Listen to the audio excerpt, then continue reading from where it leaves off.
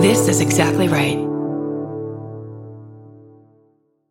If you're a fan of meticulously crafted worlds that reimagine every little detail, then you'll enjoy the podcast Imaginary Worlds. Host Eric Malinsky spent over a decade working in public radio and uses those skills to create a sound-rich podcast that features interviews with Andy Weir, who wrote The Martian, the writers of hit TV shows like Star Trek Strange New Worlds, designers of games like Magic the Gathering, and the puppeteer who designed Miss Piggy. You can find Imaginary Worlds wherever you're listening to this podcast.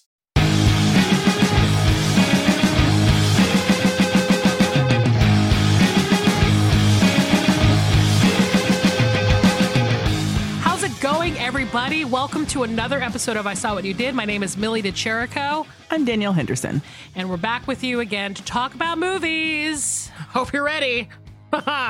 So yeah, dude, what's up, man? Not much. How's your week going? It's okay. I've been thinking a little bit more about like rejoining a gym.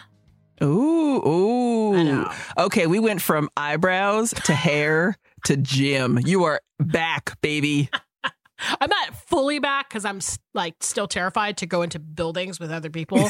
But, you know, this is the thing. I mean, like, you know, obviously, like, I have not fucking exercised in over a year, like in any kind of major way.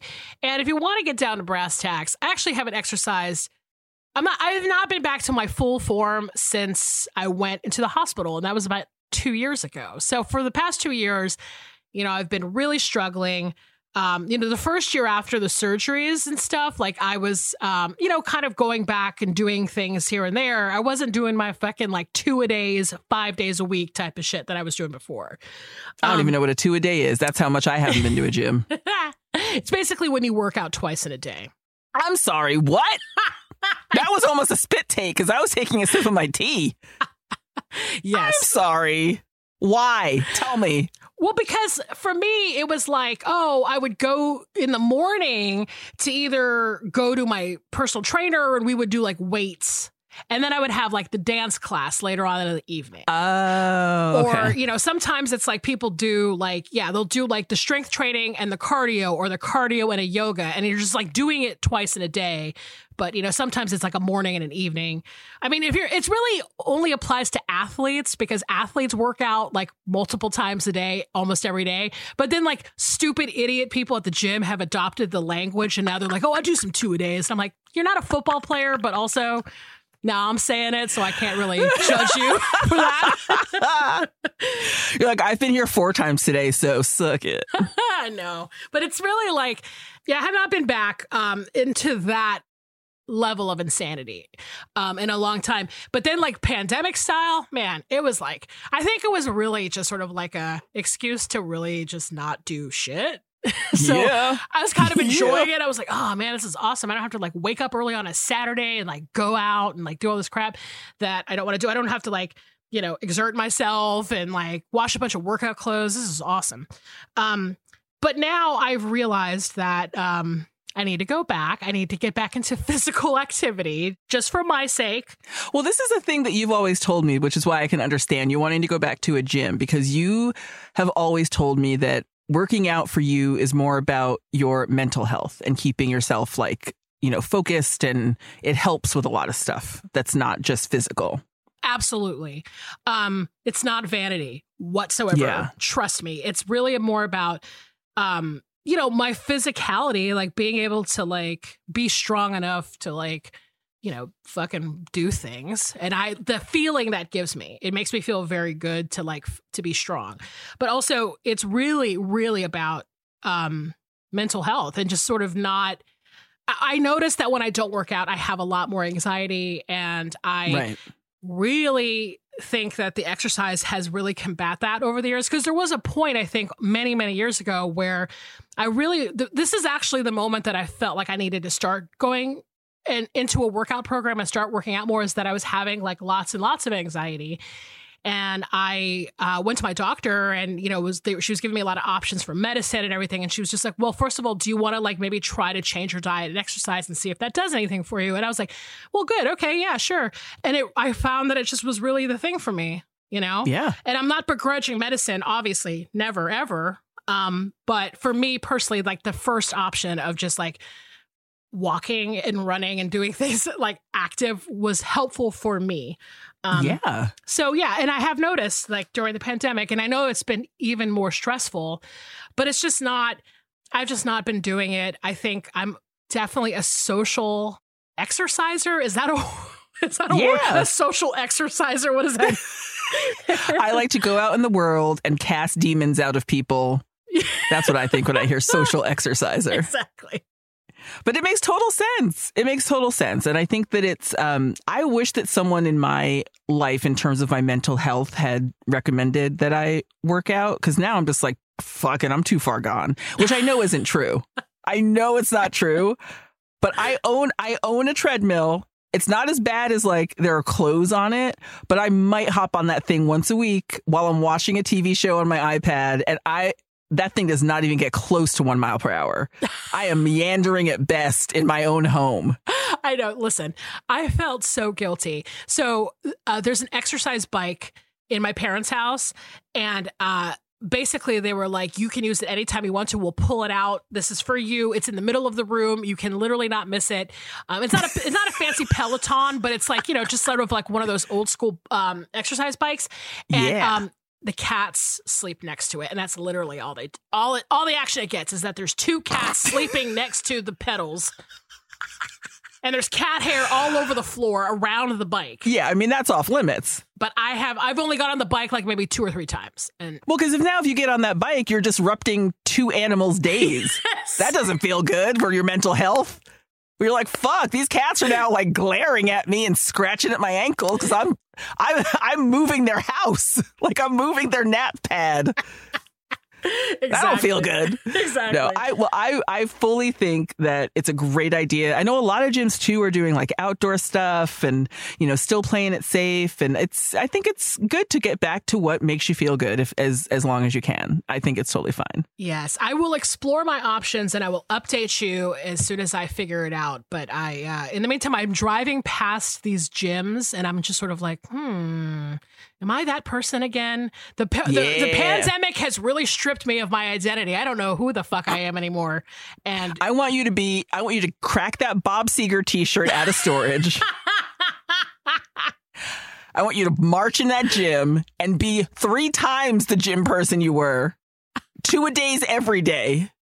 Everyone knows your name. The bodybuilders are like, damn, Millie. Like, I want that kind of action for you in this gym. Plus, I selfishly just want to know what's going on inside a Florida gym. Yeah. Tell me about the hairstyles, the clothes, everything. There's a character in my movie today that wears no shirt. That's what's happening in the Florida gyms. First thing that's springing to mind. And I hope it's true. That for you would be an incredible opportunity. You're going to have so many friends on the back of this if you go back to a gym. Like, that's what I'm envisioning is like, that is who's there. And you are going to be friends with everybody. It's going to be great. They're all hungry enough to chew the crotch out of a rag doll. That's all I know. Oh, my goodness.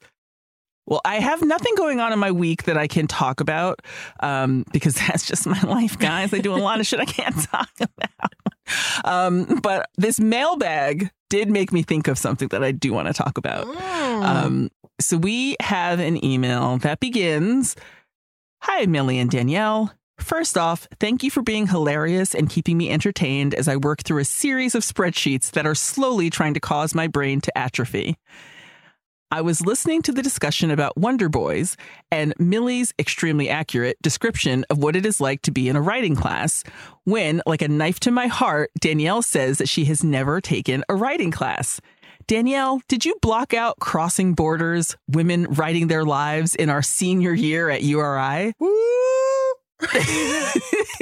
The memoir writing class that haunts me to this day, so I understand if it has been erased. Anyway, I hope you're well, and as always, you're so funny and talented, Mel." First off, Mel, hello. Oh my goodness, I miss you so much. I miss Nellie. I was a women's studies and English literature major when I went back to school, and Mel and I graduated in the same class. And guess what? I 100% blocked out that class, and Not only that, I blocked out that made me think of another writing class I took in college. It was a travel writing class that I took for my travel requirement. Oh my God. I've taken 2 writing classes in my life and I forgot both of them. And here's what it brought me to think about that I wanted to talk to you about. Because I'm surprised that Melanie even remembered the name of the class. Yes. Is there anything about college that is memorable that is not a social thing? Like, do you remember anything about college that's like, this is the name of this course I took, this is the grade I got? I don't remember. I was in college for way too long to forget all of it, and yet here I am. Yeah. I mean, I couldn't tell you well, maybe. Well, now I'm thinking that's grad school, not undergrad. I could tell you, I definitely know a couple of really memorable classes that I took, like theme-wise, but I can't remember the names, I don't think. I would definitely remember if it was something evocative like crossing borders, whatever it was. You don't even remember it. I just said it 5 seconds ago. This is what I mean. My brain is atrophied as well. But it's true. Like, I'm genuinely friends with some of my professors from undergrad now. And like, we follow each other on Instagram. They taught me incredible courses. I remember what we read in those courses. I remember the books and the things we wrote about. I do not remember the course name. I could not tell you what grade I got. I could not tell you anything specifically about the class, which is a weird, it's a weird gap to have in your brain. And I'm just wondering why that happens. Do you remember, okay, so you're women's studies? Yeah. Do you remember unpacking the invisible knapsack? Oh, snap! Not only do I remember learning it, I remember 4 years later teaching it. Wow. That's like one of my Women's Studies 101 coursework requirements. Like, I remember that. That's a name I remember. That's the thing. I remember everything I read. Yeah. I remember like so many important authors and concepts I was introduced to. Names of classes, gone. Wow. Gone. But I love how Mel just like took you to task on this shit. She was like, you were in a writing class. Yeah. And you know what? Double down, Mel. You were right twice, because I took 2 classes that I went to my bookshelves after I saw this email. I went to my bookshelves and I'm like, I did take that class. And I pulled out the book that we read in that class. And then right next to it was travel writing, blankety blank blank book. And I was like, fuck, I took 2 writing classes. I am deeply fascinated on a travel writing class. What is that? Can I get the syllabus on that? Yeah. I will bust out the hard drive and send you the syllabus. What I remember of it is, and it was actually pretty cool because, again, we're poor college students. We couldn't actually go anywhere. But I remember an exercise where we had to go to town and write about the things that we saw. But we had a very specific way to do it. So the professor kind of encouraged us to write down what we saw, but also what we smelled, what we touched, like noticing how to describe people. And it was almost like that. That Linda Barry. Linda Barry has a bunch of great books, and she has a great Tumblr. Linda Barry. She's incredible. And she has a book about diary writing and about, how to keep a diary. And she does kind of a four square sort of thing where she like has 4 squares and writes down, this is what I saw. This is what I touched. This is what I smelled. This is what I ate. Things like that. And that's kind of the style of the travel writing, where it's like you get more to write. It's basically a class that encouraged me to notice the details of things. And so that was useful. It wasn't useful for me remembering the detail of having taken the course. And I wonder if part of it is just that, like, college was a stressful experience. Like, you're just going and going and going and hoping, like, do I have the right, well, if you're doing it like I did school, I'm like, do I have the right credits? Do I have enough credits? Am I going to graduate? Am I meeting all my requirements? Like, I was just constantly stressed about, like, could I actually get this degree and get out of here? And so it's a lot to keep in mind. And plus money, like, oh my God, I was like, do I need to take out a student loan just to live? I was working. Like, it's a stressful time. And it's not, it's not like the heaviest thing you can do, but it was stressful enough that I think, I don't remember things in my stress moments. Yeah. Like, that is a big trigger for me. And when I'm depressed or stressed, I don't remember much. And I was both throughout college. So, well, also just like so much of college was just sort of like fulfilling these requirements. I will say in film school, like I definitely remember the class that I took on The Shining, which I talk about a lot. I actually took that in grad school, but then I had an undergrad class that was all about vampire movies. And I feel like I talked about that. I talked about that in the Ganja and Hess episode that we did. Right. So those type of the classes that are all about like one thing or one person or one, that is easy to remember. The thing I really want to say about Mel's email that got me, that I just want to try to convey, is that if you are a person who is currently in college, has recently graduated college, and you're not quite sure what it's all about, you're not quite sure if it was worthwhile, the things that are worthwhile about college are not going to be immediately evident to you sometimes. And if you forget the courses as soon as you're done with them, it's okay. Take what you need from it. Be nice to yourself. It's going to be okay. Are you cool with the idea that you were a professor and there are students out there who completely forgot about you and your classes? Oh, I hope they forgot about my classes. So I taught a women's studies 101 class during a summer course. And it was around the time that the Miley Cyrus song and video We Can't Stop came out. And also around the time Robin Thicke's song came out, Blurred Lines. Mm-hmm. And remember when Blurred Lines came out and it had the video where the models were topless and then there was one where they were clothed? Yes. So I had the class dissect these videos for gender representations and kind of that's how I rolled, man. I was like Michelle Pfeiffer in Dangerous Minds. I was like, let's hit the kids where they live.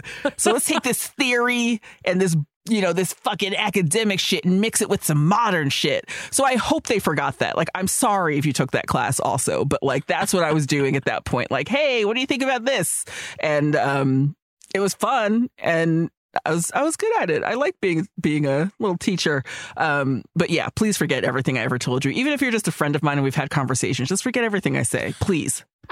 As soon as I say it, it's out of my mind. Let it be out of yours as well. Even this podcast. I'm like, I don't remember what I even said 2 episodes ago, let alone the first episode. Hell, I forgot how we even began this episode. Yeah. That we're doing right now. So there you go. Yeah, the one that we're doing right now. Where do we start? I don't know. Let's get into these movies while we still have a chance. Oh, boy. All right, Danielle. So guess what? We have another recurring theme this week. Dope. Yeah. So we've actually done this theme before. We're bringing it back. What is the theme? This theme is changing female friendships. Yes. Yes. And let me just tell you, I don't like to pick favorites amongst all of our children, but this episode, the first one that we did with Walking and Talking and Me Without You, is one of my absolute favorites personally. Mm-hmm. And we got such an amazing response out of it. I think it was like the second or third episode we did. So if you're curious... Yeah, it's called Foot Cigarettes. Oh, it's called Foot Cigarettes. That's right. But if you are curious about what we talked about before, like go back and listen to that episode. But I'm excited we're bringing it back because, man, like we said in the original one, there's so many movies about female friendship. And, we were basically like, oh, my God, we only have to pick 2 or we only can pick 2. And then we were like, oh, wait a minute. We can do this again and again and again and talk about all of them. So let's do it. We can have a spin-off podcast called Changing Female Friendships. I would love to do that, actually. Don't tempt me. But that's why we picked it again, because there are lots of films that sprang to mind. And I think it's also just an interesting topic for us, because I think that, the way we've talked about it in the past in that Foot Cigarettes episode, but also just the way we talk about it with each other, it's like, it's fascinating to think about how our friendships evolve and change at different stages of our lives. Yeah. And so I think both of our movies are kind of centered around that kind of early 20s experience of friendship. But they have wildly different approaches to how those friendships go. And I think it's really cool. It's very interesting to think about how your own friendships evolve over time. And now that I'm, 43 and, still friends with people that I have been friends with for 30 years or more at this point, we've been through some shit. Good and bad. Like we've been through some shit together, and it feels like a good thing to honor. Like I know that There's a book by Aminatou Sow and Anne Friedman called Big Friendship.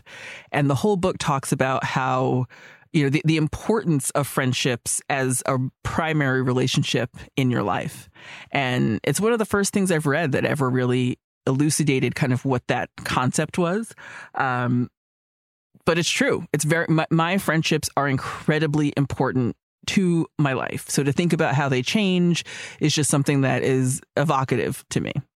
Yeah. And I think that's what's interesting about these two movies that we picked this time around is that, and I don't think that this was the case for the last two, is that these movies feature situations where the friends are either living together or going to live together. Mm-hmm. At some point in the film.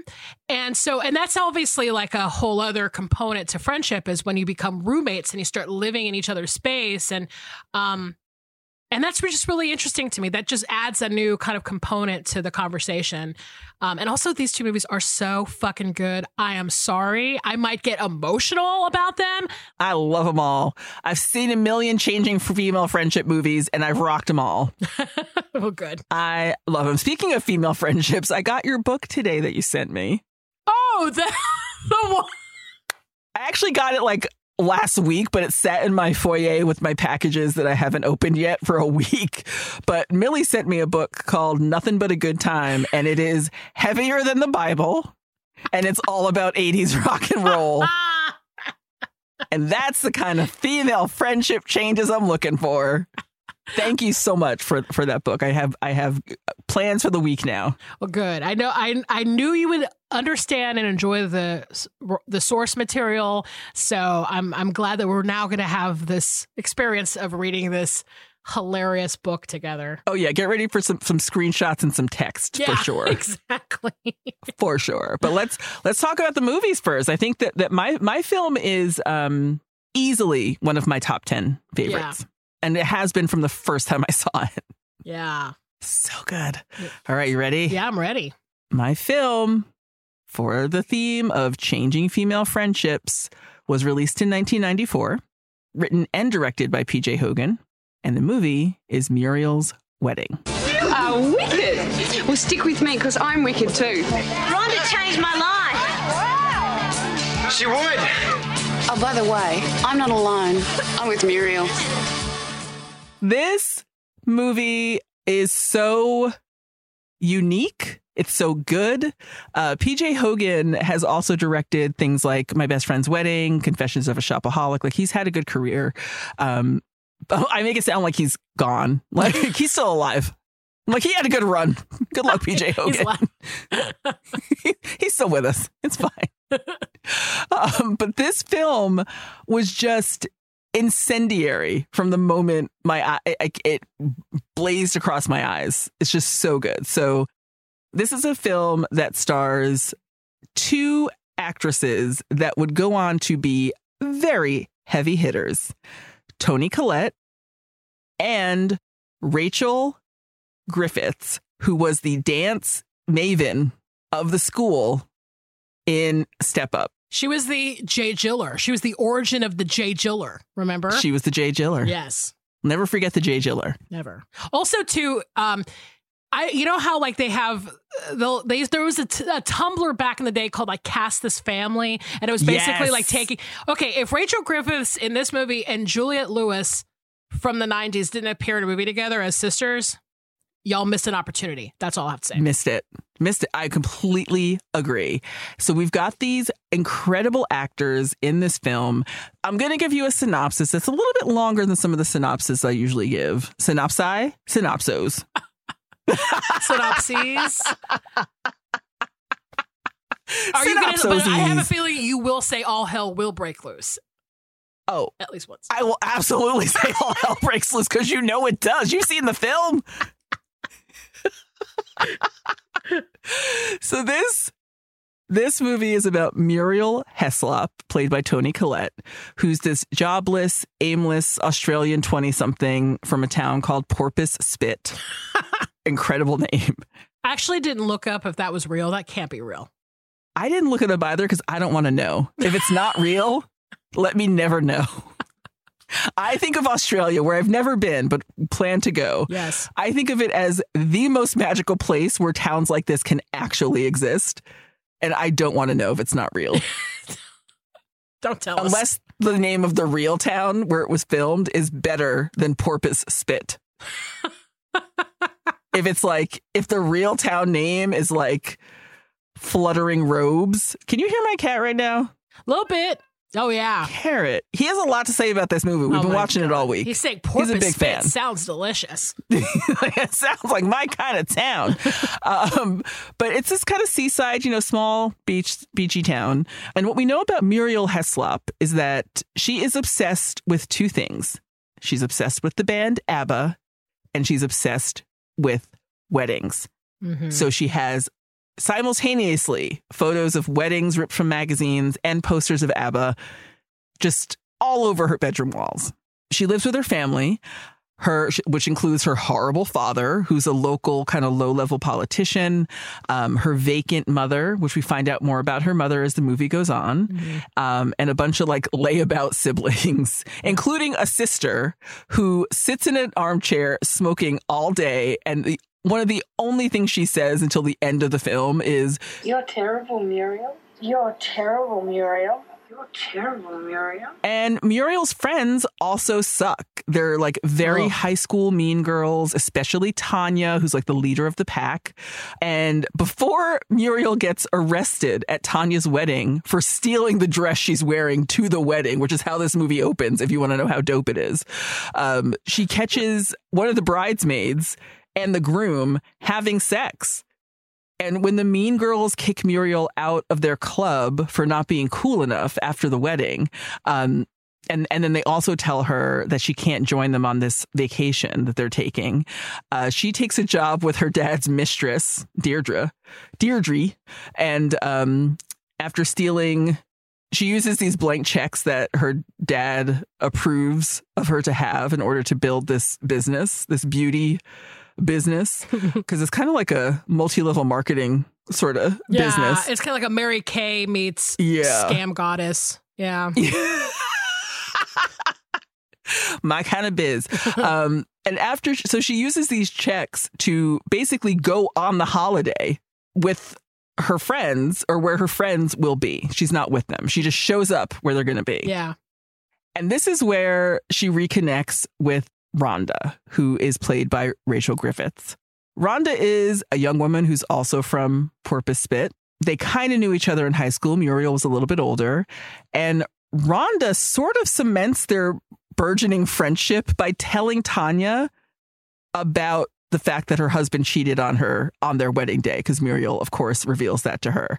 That is a badass move to be like, hey, here's my new friend. She's great. You guys suck. P.S. Your husband cheated on you on your wedding day with that lady that there standing next to you that you're on vacation with. Exactly. Yeah. It was incredible. And then to top that moment off, as if that moment couldn't get any better, they perform Waterloo together and all hell breaks loose. God, exactly.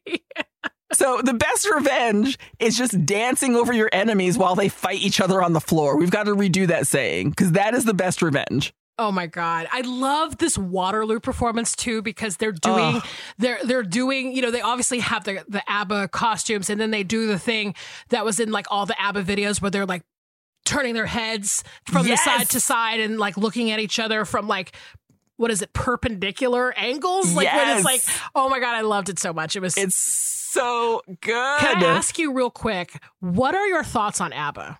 Are you a fan? I'm a fan. They're one of those bands that you can't help it. When they come on, you know all the lyrics. You just instantly get into moving and dancing. They are just a quintessentially upbeat band for me. Oh my God. I love the shit out of them. Who the hell is the ABBA holdout at this point? A fucking 55-year-old man who listens to fucking, rock and roll or something and hates disco or some shit. But honestly, they're the best. Every song is so singable. They're so fun. They rule. And there's an ABBA museum in Sweden. Oh my God. You gotta look it up. Listen. It's dope. Are you ready to get on a plane? Because I am. I'll go to the fucking ABBA museum right now. I will not go to a gym, but I will get on a plane and go to the ABBA Museum yesterday. Put those priorities in line. I will pack 17 masks and 4 blankets, and we're there. I'm there. I don't care if it takes me 15 hours to get. I don't care how long it takes. We're going to the ABBA Museum. That's what we're doing for your new birthday in September. Yes, exactly. Which I have not forgotten about. We are celebrating your birthday this year again, for real. I want to hear Fernando as we're landing in the airport.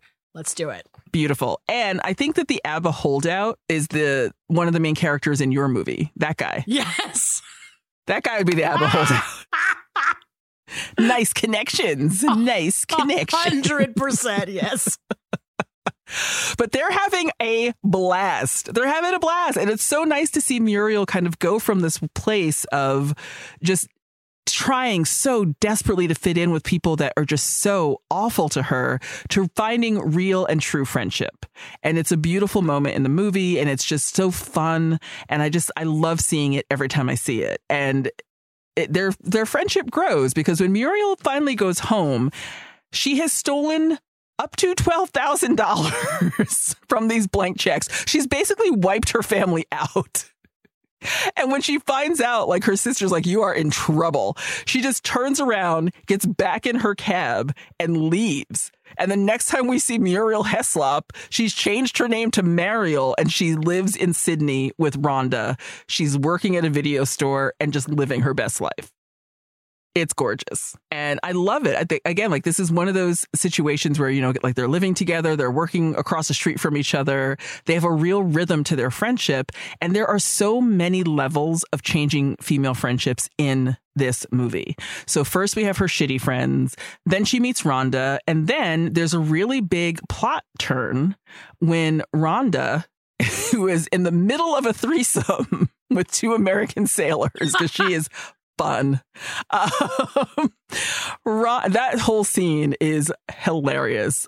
Muriel is having a really fun night with this guy, Bryce, who kind of comes to the video store and finally asks her out after kind of stalking her a little bit. Mm-hmm. And he's really sweet, and they're having a great time, and he's like ripping her clothes off, and she's cracking up. She's having so much fun. And then he rips something a little too hard, breaks a window, like backs into and breaks a window.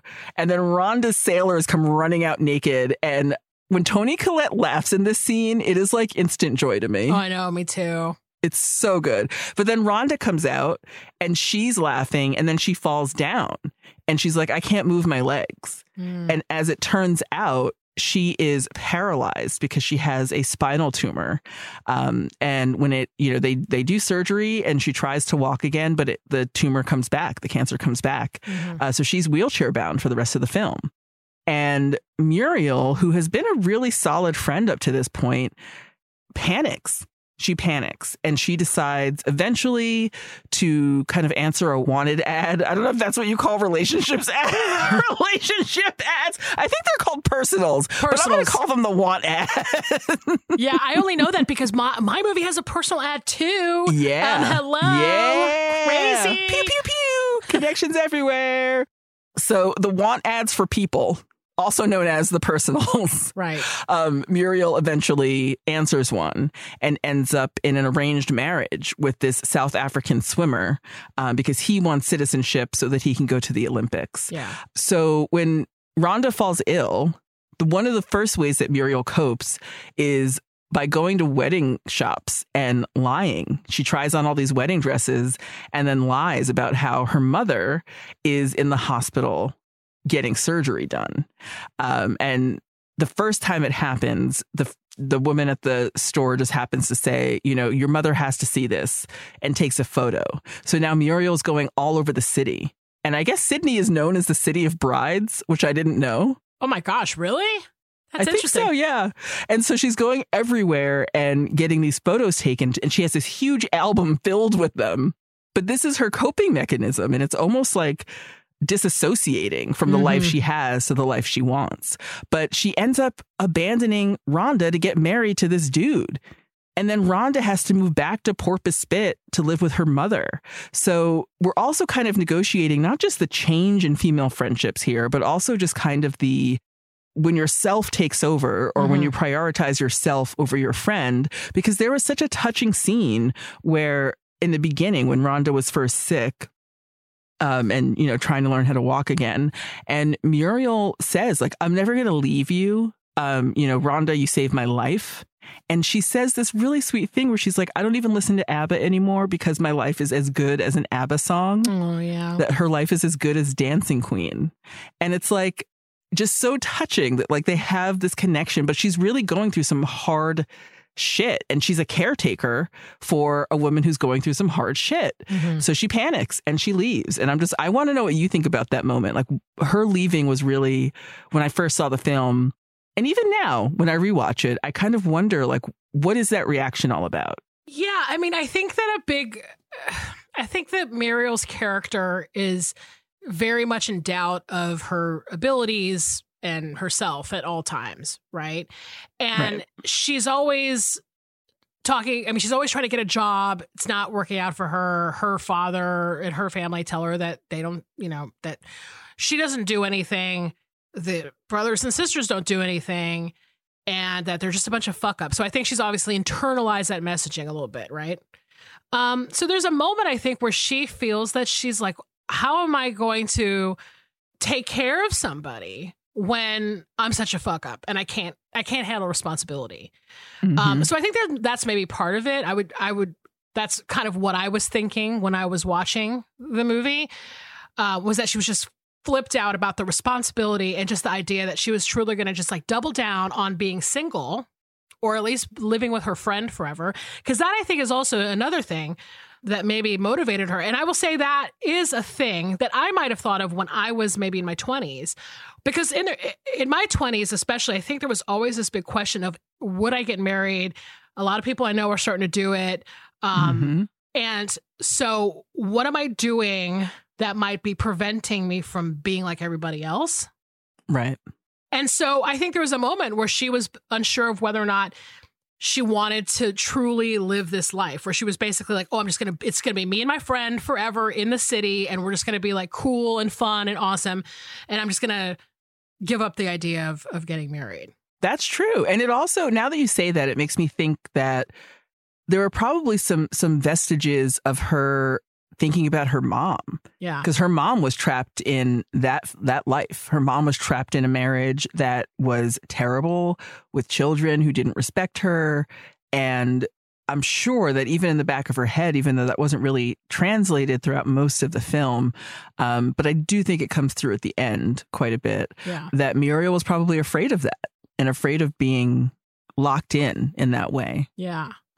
But and it was also too like the goal. I think her goal was that, you know, being married means I'm lovable and means that I'm special and means that, you know, I'm not all this other stuff. I'm not irresponsible, fat, ugly, a nuisance, like, you know, all the things that all of her stupid fucking friends from high school were telling her. And then like people in her own family too, don't get it twisted. But it's just that thing where like, yeah, I just think that she just had a moment where she was just sort of like, okay, I don't know what this is going to be. I love my friend, but I also have to like, you know, I have to see this dream of mine through or something. You know? And then she gets to a point where, you know, she does reach this dream, but it's in a way that gives her the worst life possible. So she is married. She's married to David, the swimmer, and she's on the outside gotten everything she wanted. You know, she's married to this famous rich guy. She's on the cover of magazines, but they live in separate rooms and he can barely stand to look at her. Yeah. And it's heartbreaking. It's heartbreaking that she's given up so much like real love and affection and connection with Rhonda for this dream that is the worst thing that could possibly happen to someone. It's just a terrible way to live. And she ended up kind of in the marriage that her parents had. Yeah. Like the husband was the superstar and she was kind of a sidekick for supporting his dreams and goals. Yes. So yeah, there's some real, I mean, this film, I'm definitely not going to ruin the ending of this one because I think that it is so important that you see it if you haven't already. Yes. But this film takes a real turn. Like there's some real roller coaster moments, but I think there are certain events that really catapult Muriel into reevaluating her life. And it's just a very hopeful and realistic and fun film. There's also a scene where Toni Collette is wearing a red glitter dress with like a keyhole boob thing going on. She has her hair just like fan sprayed to infinity.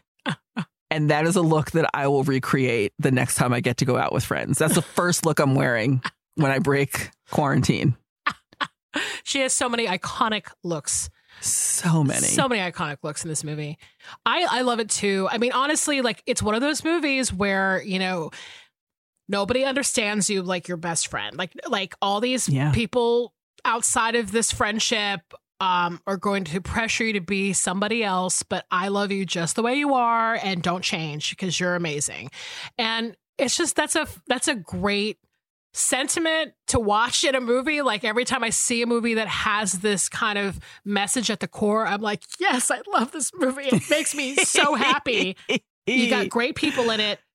ABBA is all over the place, like I said, and all the good songs, all the good ones. Yeah. But yes, watch this movie. This is a film I could watch it again and again and again. I can't wait to watch it when I'm like 60 and thinking about how life has gone and how my friendships are. And it's a banger. It's a banger of a film. Yeah. And it introduced me and the world to Toni Collette and Rachel Griffiths. What a gift. Yep. I love it. Beautiful. Okie dokie. So my movie for this week for the theme of changing female friendships is a movie from 2001. It was directed by Terry Zwigoff and it's called Ghost World.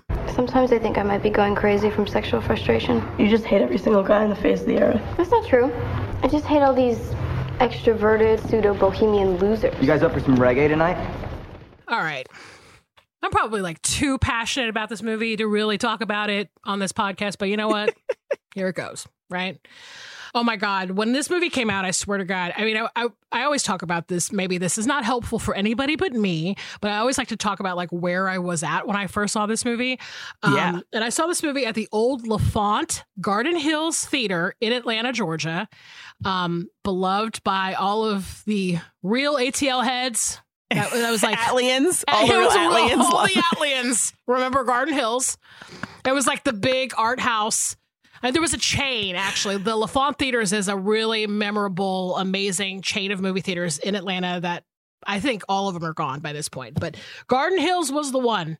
It was in Buckhead. It was in this like, you know, kind of snooty neighborhood, but it was like, you know, you went and saw your art films there. And then you went next door and ate pizza at Fellini's. That's how you do it. Sounds so good. And then there was also a record store that you went to. But anyway, whatever. Now I'm getting, this is not about Atlanta. Or is it? Secretly? But, you know, I saw it the week that it came out, and I went back to see it like 3 or 4 times by the time it left the theater.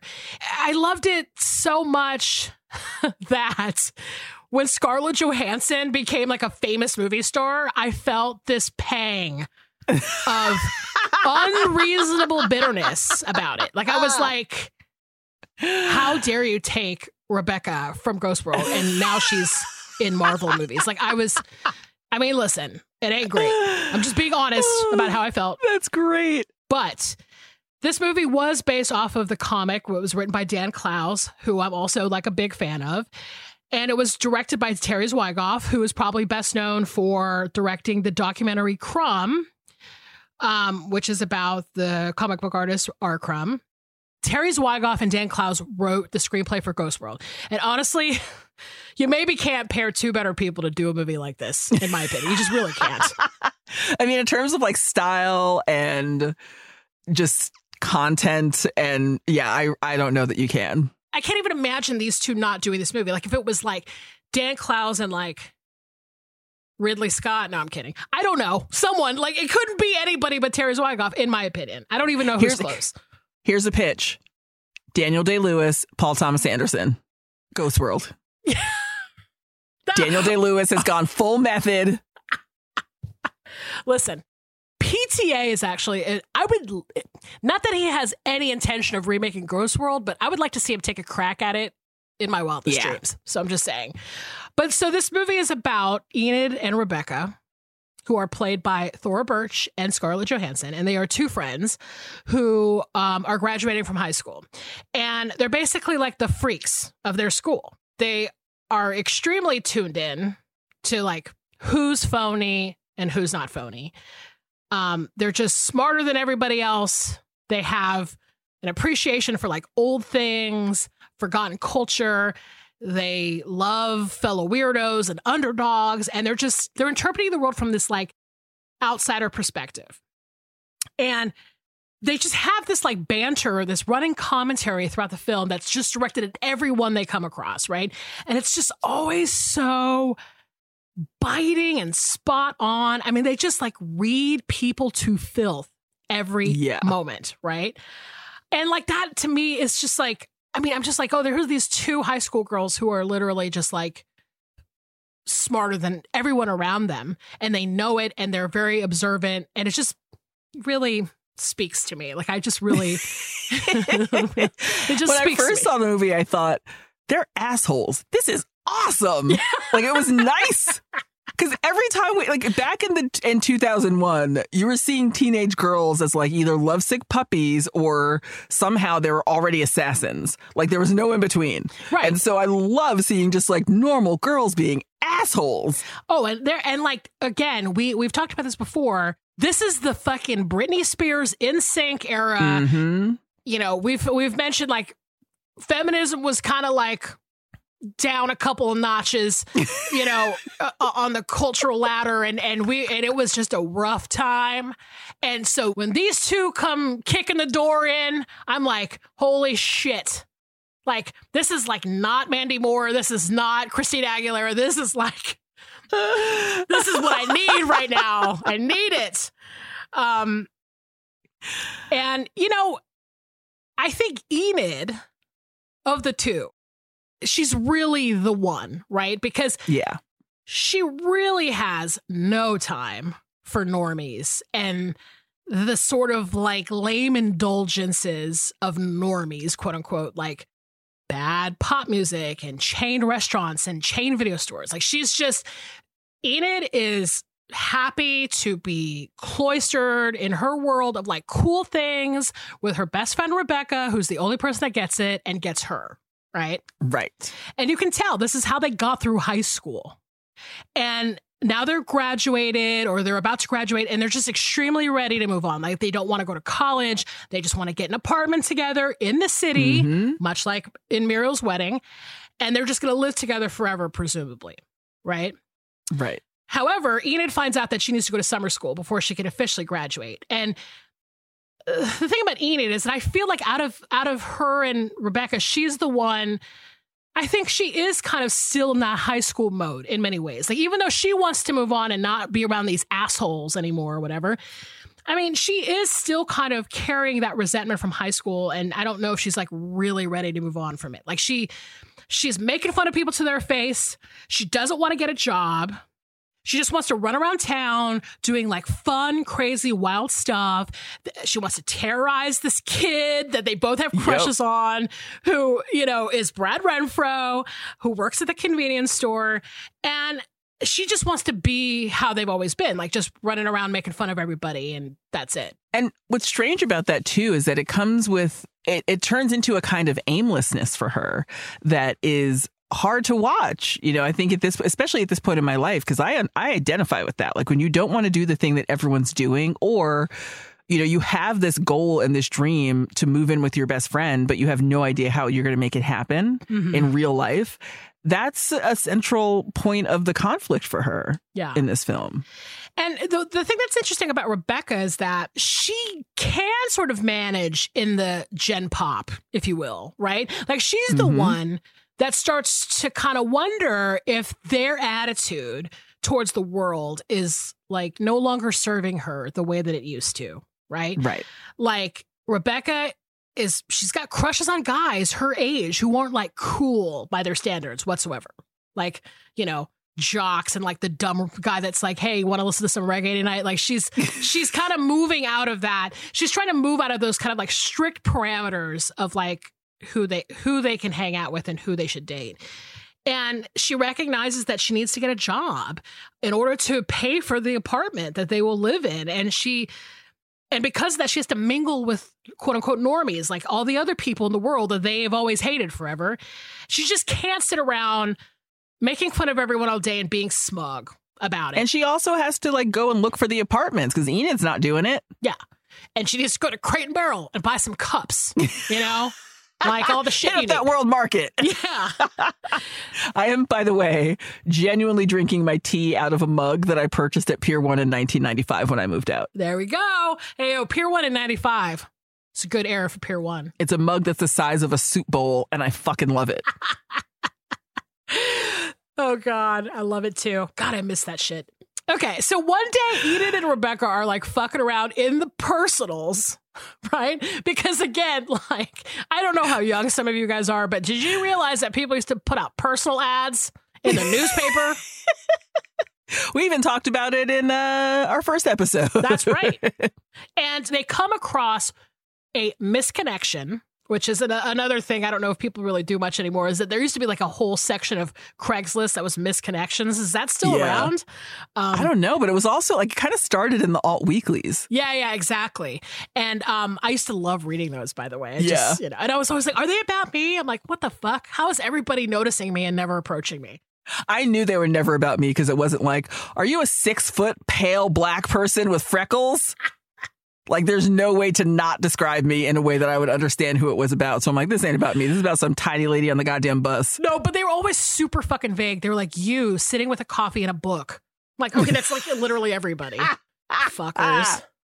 Anyway, so they're looking at the misconnections in the back of the paper, and they see an ad from somebody, and as a joke, they call the number, and they basically tell the person, "Hey, I'm the lady you're looking for." Like, it was something about a contact. Like, I helped you find her contact lens, and she's like, and Enid kind of pretends to be her and says, "Oh yeah, my contact lens or whatever." And they kind of cruelly, I have to admit, it was cruel. They make a fake date with the guy just to see who turns up. Right? Mm-hmm. Because they're still in that mode of like, they're just like fascinated by weirdos and weird scenarios and like sex shops and danger and that kind of shit, which is to me a very high school thing. I was very much into that too. But it turns out that the guy who shows up is Seymour, and he's played by Steve Buscemi. And Seymour is this like nebbish, single, middle-aged record nerd. Yeah. We know the type. And some days I wonder if I'm the type, but that is for another time. But for Enid in particular, right? Seymour is fascinating to her, and she and Rebecca show up to his yard sale the next day after they played this like shitty joke on him. And basically he's selling his fucking 78s, his old blue 78s and 45s. And she interacts with him, and then they kind of develop a friendship, even though he's much older than her. And And in time, he kind of becomes her like outsider hero. And, the funny thing is that he kind of keeps telling her like throughout the movie, like, hey, listen, I am your future. You do not want to be me. Trust me on this. Because, when it comes down to it, he's lonely and he wants love, but he knows he's a nerd and he cannot help it. And he doesn't want to change it. No. Which respect. He's like, I'm wearing my lumbar support. I'm getting my psoriasis mail. This is who I am. I can't help it. Right. But I will say the thing that they do connect with is that, they both have like zero tolerance for like any kind of mass marketed pop culture crap. And they have that shared disgust with sort of lame people and like, whatever's going on in the world that's not old things and old music and whatnot. But yeah, Enid definitely sees him as kind of like her goal in terms of being like, here's this like older, cool, weird person that I can look up to. So, as she spends more time with Seymour, like her and Rebecca's friendship starts kind of becoming less of a priority. And, and every time you meet up, you can tell there's this tension because, at this point, Rebecca is working at like a Starbucks type place. And again, she's sort of like, she's dealing with the public, and she's coming up with these sort of action items for them to like move into the apartment, while Enid is sort of being cagey about it all. And she doesn't want to like plan and go to the store and figure out how to get the money to pay the deposit. Like, she's just not interested. She gets the kind of jobs that she gets fired on the first day. Yeah, exactly. She like gets the movie theater job at like the whatever, the multiplex, and she's like terrible at it. She cannot help telling people to their face that they're stupid. Have you ever worked in a movie theater? I worked at my college movie theater, but that does not count. It was not a multiplex. No. But you worked at one. That's cool. I never knew that. But, I think when it comes down to it, they're kind of drifting apart.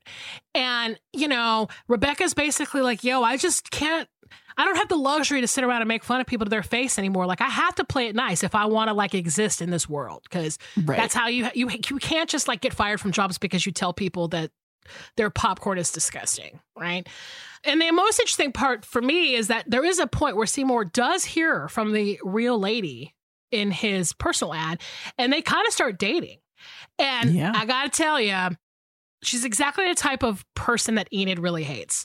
She's like a blonde real estate agent, like just an extrovert who buys Seymour bad jeans. She buys him mom jeans. God, that moment for me was like, oh my God. Yes, the guy that walks in wearing the new bad jeans. And his response, like his reaction is just like, well, what do I know about clothes? And it's like, oh man. Oh no. I know. It's like, wow, this is all very grim for everybody involved. But I think that this is at this moment that Enid is really starting to feel abandoned by like all these old reliables in her life who truly get her. And, that feeling of being an outsider or like a freak or something. And when you finally find your people who understand you in this way, like it's very powerful. And the thing about it is that I just feel like Rebecca is definitely like, I cannot be this master level misanthrope. I just can't do it anymore. And and even Seymour is saying, I mean, at a certain point, in order for me to get what I want, which is that I want a relationship or I want love, I have to wear the bad jeans. Like I have to do it. Yeah. They're both people who are willing to, they don't see it as a compromise. They see it as an evolution of who they need to be in the world. Yeah. And Enid does not at all. And, ultimately this movie takes just a really interesting turn with Enid and Seymour, which basically starts with this like remedial art class that she has to take to graduate. And it's, oh my God, it's taught by this like kind of whacked out Cali style art teacher named Roberta, who is played by Ileana Douglas. Oh, I love her. She's my favorite character in this movie. I swear to God. Well, besides, the guy outside of the convenience store we'll talk about in just a second. But she's my favorite character in the movie. And it's like, she's like got this personal video art that she shows the class. And it's just like a doll being thrown into like a toilet. And she's just saying, mirror, father, mirror. It's fucking so funny to me. And I have to say this, like Ileana works for TCM sometimes. And so I remember when I first met her, I literally like walked up to her with like the biggest eyes. And I said, I am obsessed with your character in Ghost World. Like, and she just kind of looked at me and laughed and she thanked me or whatever. But it was that thing where I was like, you don't even understand how long I've been waiting to talk to you about this character. Oh my God. And she's like, I worked on that movie for 3 days. What do you want from me? Like, you're crazy, woman. The wig was hot. No, she was very nice about it, but I felt like a freak. She's a fantastic actress. Oh, she's the best. But yeah, so she's taking this art class and, she's very talented, of course. I mean, she's obviously like, she's got great taste. So it's that thing where you're like, oh my God, she's awesome. And of course, everybody else in the class are like these like, kind of weird kids. And they all kind of have this sort of like lame view of what like problematic or confrontational art is, because that's like Roberta's whole fascination. It was like provocative art and like making a statement and blah, blah, blah, blah.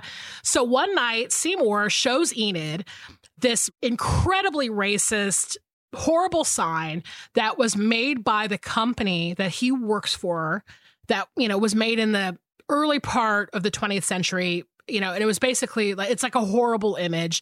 And Enid asks to borrow it and brings it to the class as her kind of like confrontational art, right? Mm-hmm. And then eventually it gets shown in a gallery.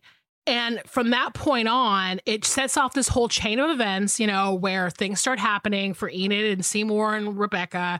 And it just sort of changes the nature of Enid and Seymour's relationship, which I'm not going to spoil because I feel like a lot of people have seen this movie and it won't be a spoiler, but also maybe people haven't. So I won't do that. Well, and also this is a point where Enid is, this is to me almost a, it's like a point of time for her where there was a crossroads that was presented and she could have gone down one way or she could have gone the other. And she chose the path of kind of doubling down on who she is and doubling down on that kind of, sort of needly asshole-ish sort of like, I'm right about things sort of personality, and it bit her in the ass. Yeah.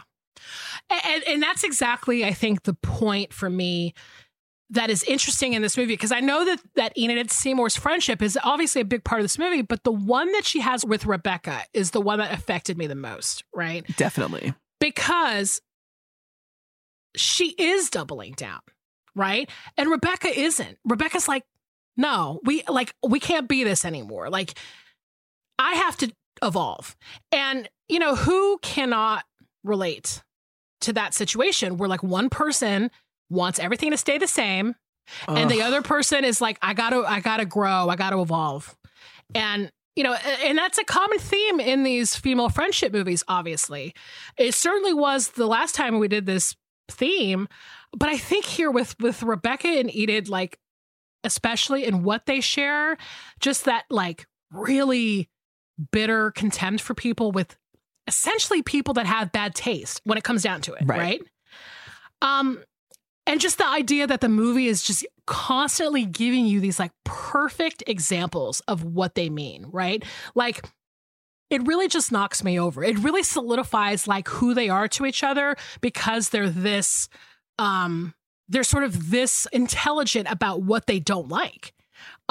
And it isn't just this broad, like, oh my God, we hate losers and like, we hate the popular kids. No, they literally hate like everybody.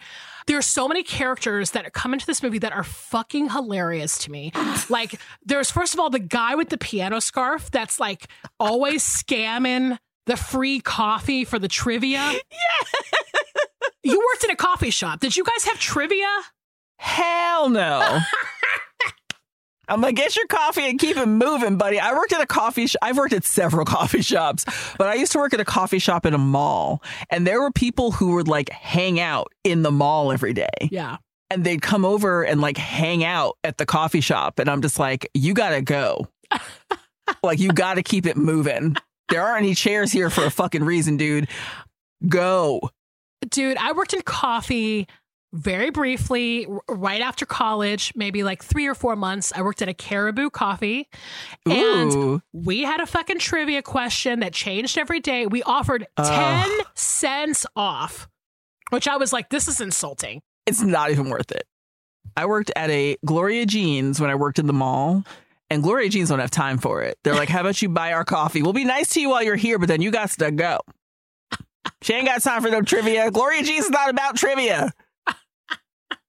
They're like, hi, have our cookies, have our snacks, have our coffee, peace. Yeah, I don't think I could have handled a trivia question every day. Yeah, and this is the thing too about like the Enid and Rebecca sort of conversation when this guy, like, Enid is like, man, that guy rules. He's so weird, and like he's he's fucking weird, and Rebecca's like, you can't work a job like this. Like, you see people like this every day that are just like... And he comes in with a laptop. Like, he looks at the question, comes in with a laptop, looks it up, and answers. Like, he's fully scamming the system. Yes. And you cannot say anything to him because he's a customer. Yeah. He's shamelessly getting a free coffee every day. By cheating, essentially, right, to look it up. Oh, my God. It's that thing. And like, oh, my God. Like, besides him... And besides Blues Hammer, which... Oh, do not get me started. Okay, I know it's coming literally every time I see the movie. But the minute they're like, you ready for some real down home Delta blues? And that guys just start singing the like song. He sings a song about picking cotton. Yes. He looks like Zach Morris from Saved by the Bell, and he's singing a song about picking cotton. I scream like every time. I know it's coming, but I'm just like, I'm gonna scream at Blues Hammer because they're so ridiculous. Something I thought about when I first saw the film, and something that I still think about, is what is this movie trying to say about race? Because I don't know. Like, they've got this complicated poster from way back that Enid is bringing into present date as a controversial piece of art. Mm-hmm. They've got Blues Hammer singing about, Delta blues, and they're just like, again, could not look more preppy. Yeah. And it's possibly not trying to say anything about race, but it is whether it likes it or not. And so it's kind of interesting to me that every time I watch it, because I've seen it several times, and every time I watch it, I'm like, what are they trying to say here? Because I still don't know. Yeah, it's interesting because the Steve Buscemi character, the only reason why he's at the Blues Hammer show is because an actual black blues artist is playing. He's opening for Blues Hammer. And there's a moment where Steve Buscemi's like, this is fucking insane. Like, why is this happening? Like, and this so insulting. This entire bar is watching sports while this guy is performing. Like, and it's that moment where, yeah, I think that it's more about, in that moment, it's obviously about his reverence for black music and for his appreciation for it. And then it just gets like completely whitewashed by these like, this fucking Blues Hammer band that takes the thing that he loves that's very pure and original and like bastardizes it for like the sports bar people. Right. Right. And they're like, oh, they're real blues. And you're just like, oh, God. When that woman sits down next to Seymour and is like, oh, you like blues? You're going to love Blues Hammer. They're real blues. And he's just like, I am in hell. Yeah. And he and Enid connect on that point. Like, he definitely is the older version of, he is the specter of what Enid could become, because he is absolutely like, I hate everything. I hate everyone in this bar. I now remember why I never go out. Like, this is some bullshit to have to deal with these people. Yeah, exactly. And I just think they're both kind of collectors of old things, right? Old things are a lot of times from a different time. Right. Old things are from a different time where things were not right. And I think that was kind of her point when she wanted to make her big artistic statement, which is that was like, guess like, this is like confrontational because we don't, racism is more an inside job and it's not so much like out in the open anymore, but even that felt a little not really thought out very well. No, because it's still that very strange thing, which, again, I've recognized in this recent viewing. It's still that very strange thing of someone who doesn't even have a concept of fully what happened and how it impacts our world, wanting to take a snippet of it and use it for their own benefit. So it's like, as a young white woman, she's able to take this photo and say, it's controversial and it's about this. And it's, I'm using it for my benefit to showcase not only my thought process as an artist, but to show you a part of the world that I think is fucked up that we haven't left behind. And it's like, okay, but in your regular life, Enid, like, what are you doing about combating racism, decolonizing your fucking shit? Like, it's that. It's like, I don't think this is meant to be, like, again, a big film about race, but I think it is making all of these different commentaries about it, whether it likes it or not. And that's one of them, which is like, how Enid is using this to her own benefit without fully understanding what she's talking about.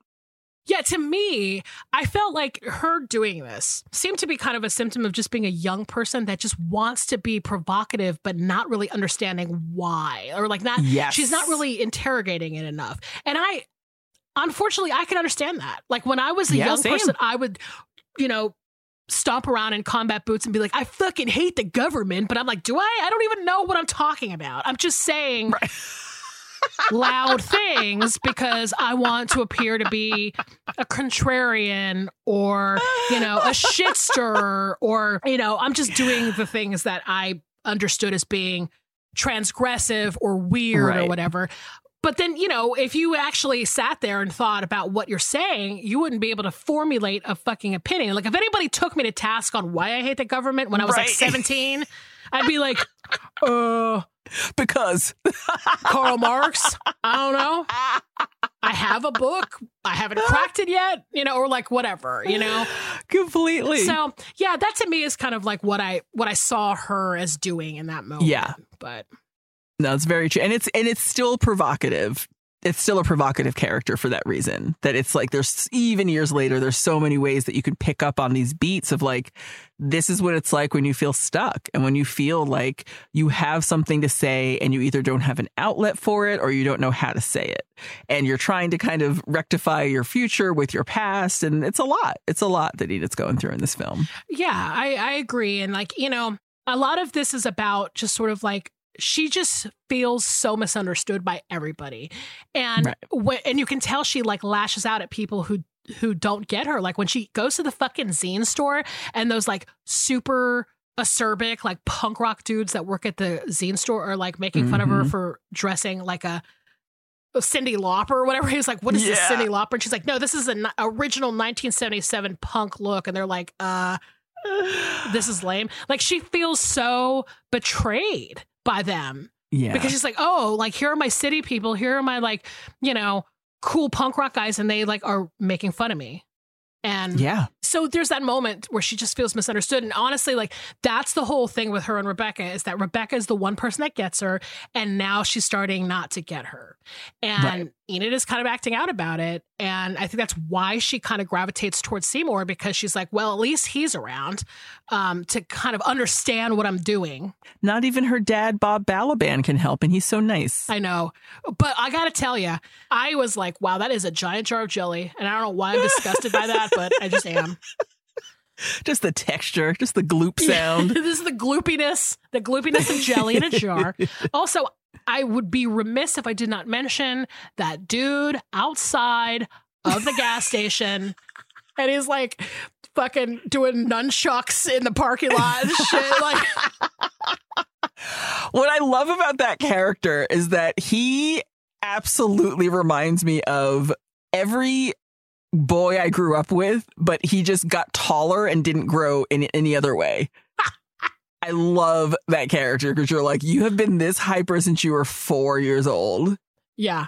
He is a metalhead who stayed a metalhead, and he was just a loudmouth, beef jerky eating nunchuck guy. Who hangs out at the convenience store all day. There's this point where Brad Renfro was like, I work here and he's here more than me. Like Josh is like, I don't get it. He's also seeing his future and he does not like it at all. Wow. Yeah. Everyone in this film is suffering from some kind of ennui about where the fuck they are. Like, where, and the funny thing is that it was filmed in LA. And there was, I mean, and I guess maybe now because I live there, you know, it's that thing where I'm like, oh, I totally know like the vibe of this place. I mean, it was basically like before I ever lived there, like I didn't know where they were at. I guess I was like, is this Ohio? I don't know. But now that I'm like, oh yeah, I see. This is like those parts of LA. Yep. I can see this guy in the parking lot for sure. And it's great. It's great. It's a great film. I love the fact that they live in apartments, that it's not like they live in houses, because that's another side of LA that you don't really get to see. Yeah. Or at least at the time, you weren't seeing that very often in these kinds of films. But they're just like two high school kids living in apartments with their families, trying to get by, trying to think about who they want to be and how they can be it. And it's great. It holds up. Yeah. And when it comes down to it, I think about myself, you know, as you always do, because you're always like, are you an Enid or a Rebecca? I mean, I know I just said I'm a Seymour, but honestly, I've been both. Like I've been an Enid where, you know, for whatever reason, like a friend of mine wanted to move on and I was like, oh, come on, but we're just still having fun here. And then I've been a Rebecca where I've been like, all right, this is no longer serving me and I have to split, you know? Exactly. But yeah, I just love this movie so much. And honestly, like one of the funniest movies I've ever seen. Truly. Thank you for bringing this film back into rotation. Yes. And thank you for your film. I'm so happy that we did the recurring theme, changing female friendships. It's just always a good one. We're going to do it again, people. Don't worry. Maybe even this year. What if the whole rest of the year for our first year of this podcast, we just do themes we've already done? Like we're back. We're doing it again. I will say this. We do have merch if you are interested in having our faces on your person, or if you want a mug to drink coffee out of. If an you enamel want, pin. Yeah. Pins, stickers, the whole thing. It's over at the Exactly Right shop, which is at exactlyrightmedia.com. And if you want even more from us, we've got a whole bunch of bonus episodes up at Stitcher Premium. You can use the promo code SAW for a free month. That's right. In fact, I think we have a bonus episode coming up this week, which is me talking about a movie. And only you talking about a movie. I'm scared. It feels like a dissertation. I'll be there with you. I will talk, but this is a movie that you need to talk about. I'm going to be defending my dissertation in front of Professor Henderson, and I'm freaking the fuck out. What am I going to do? And I'm going to play Miley Cyrus videos the whole time. It's going to be great. I love it. Well, aside from the bonus episode we have coming up this week, what is our next week's movies? All right. So the movies for next week are Stand By Me from 1986 and Deliverance from 1972. Ooh, baby, what's the theme? It's going to be a hot one. I got to tell you. Woo. Well, we're going to see you there. And thank you so much for listening. Thank you so much. See you later. Bye. Mark 1. Mark 1.